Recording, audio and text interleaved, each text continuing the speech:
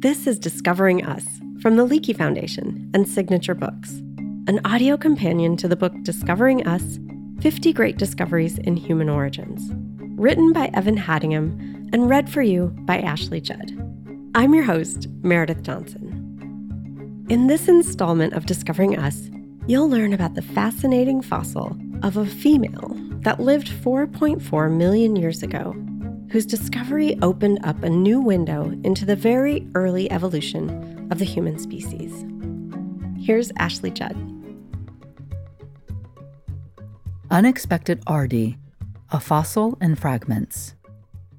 On a barren hill slope in the Badlands of Ethiopia's Middle Awash region, a pile of rocks commemorates the passing of an ancestor. Imitating a local Afar chief's grave, the cairn marks where one of the oldest creatures to lay claim to human ancestry perished 4.4 million years ago, 80,000 generations before the time of Lucy. Reconstructing the first specimen of Ardipithecus ramidus, nicknamed Ardi, took 17 years from the finding of the first fragment until its final publication. It was perhaps the most challenging reconstruction of any single specimen in the human fossil record, and its painstaking analysis confounded many expectations. In the blistering heat of the village near Aramis, a team spent 3 seasons with their noses pressed a few inches from the ground. Team leader, paleoanthropologist Tim White said, literally, "We crawled every square inch of this locality. You crawl on your hands and knees, collecting every piece of bone, every piece of wood, every seed, every snail, every scrap. It was 100% collection." White remembers the dozens of crushed fossil fragments they recovered, calling them roadkill. So fragile, you couldn't even breathe on a thing. Ardi's entire skull was so squashed, it was a little over an inch thick. To extract the fragments, the team had to remove the surrounding blocks of sediment, which they then teased apart in the lab under the microscope with dental tools. Meanwhile, in a lab in Tokyo, White's colleague, Jen Suwa, manipulated 3D CT scans of the skull to create a virtual reconstruction. It took him 9 years before he was satisfied with his results. In the end, rarely preserved parts of the skeleton were pieced together, including the delicate hand and foot bones and much of a pelvis. Why did Ardi's reconstruction merit such Herculean efforts?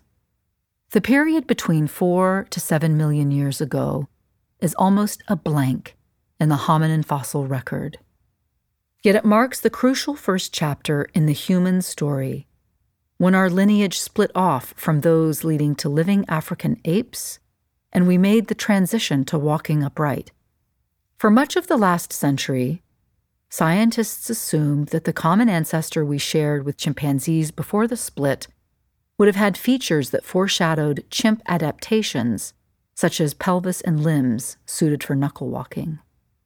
Then, as our ancestors began to walk upright, they would have lost the features while the forerunners of today's chimps and gorillas retained them. But Ardi turned out to be a highly distinctive creature. At about 4 feet tall and 110 pounds, she was bigger than Lucy, but had a slightly smaller brain than average for Lucy's species. She did have some chimp and bonobo-like traits: long and powerful forearms, long curving fingers, and an opposable big toe, good for grasping branches. Clearly, she was a strong climber at home in the trees. Yet her hands lacked the special adaptations that knuckle-walking chimps and bonobos have to support the weight of their bodies. Instead, Ardi was a competent upright walker. While chimps lurch clumsily from side to side when they walk upright, Ardi's pelvis was adapted so she could walk more efficiently and smoothly.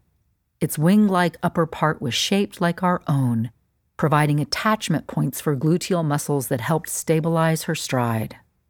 Besides her grasping big toe, her other toes pointed straight ahead and could flex upward at the end of a stride, just as our toes do. Recently, fragments of a new Ardipithecus skeleton were discovered at Gona, Ethiopia, during work supported by the Leakey Foundation. According to paleoanthropologist Scott Simpson of the Gona team, the find reveals slight differences in the ankle bone and big toe that suggest an even more human-like gait than the original remains did. Not that she walked entirely as we do today. According to White, her short legs, long arms, and splayed big toes add up to a creature that is neither human nor chimpanzee and only accessible through the fossil record. White believes that the long-held proto-chimp image of our last common ancestor could be wrong. Instead, chimpanzees and gorillas may have evolved into their distinctive forms more recently, well after they split away from us. But uncertainty over how Ardi relates to the human story is likely to continue.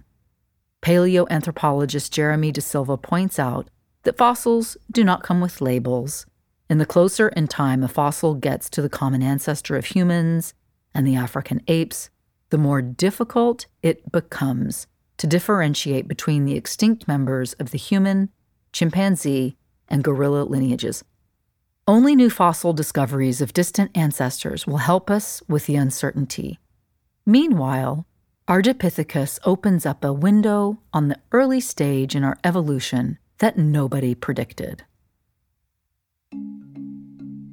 Discovering Us, 50 Great Discoveries in Human Origins, was written for the Leakey Foundation by Evan Haddingham. It was published by Signature Books. The stories are read for you by Ashley Judd. All the episodes of this audio companion are available to listen to right now. Make sure to subscribe and share this series with a friend. You can buy a copy of Discovering Us at your local bookstore or wherever you buy books. There's a link in the show notes. The Leakey Foundation is a nonprofit organization dedicated to funding human origins research and sharing discoveries. The science you heard about today was made possible by Leakey Foundation supporters. Visit our website to learn how you can get involved. Go to leakeyfoundation.org. That's LEAKEY foundation.org. This project was made possible by generous support from Camilla and George Smith, the Joan and Arnold Travis Education Fund, and the Ann and Gordon Getty Foundation.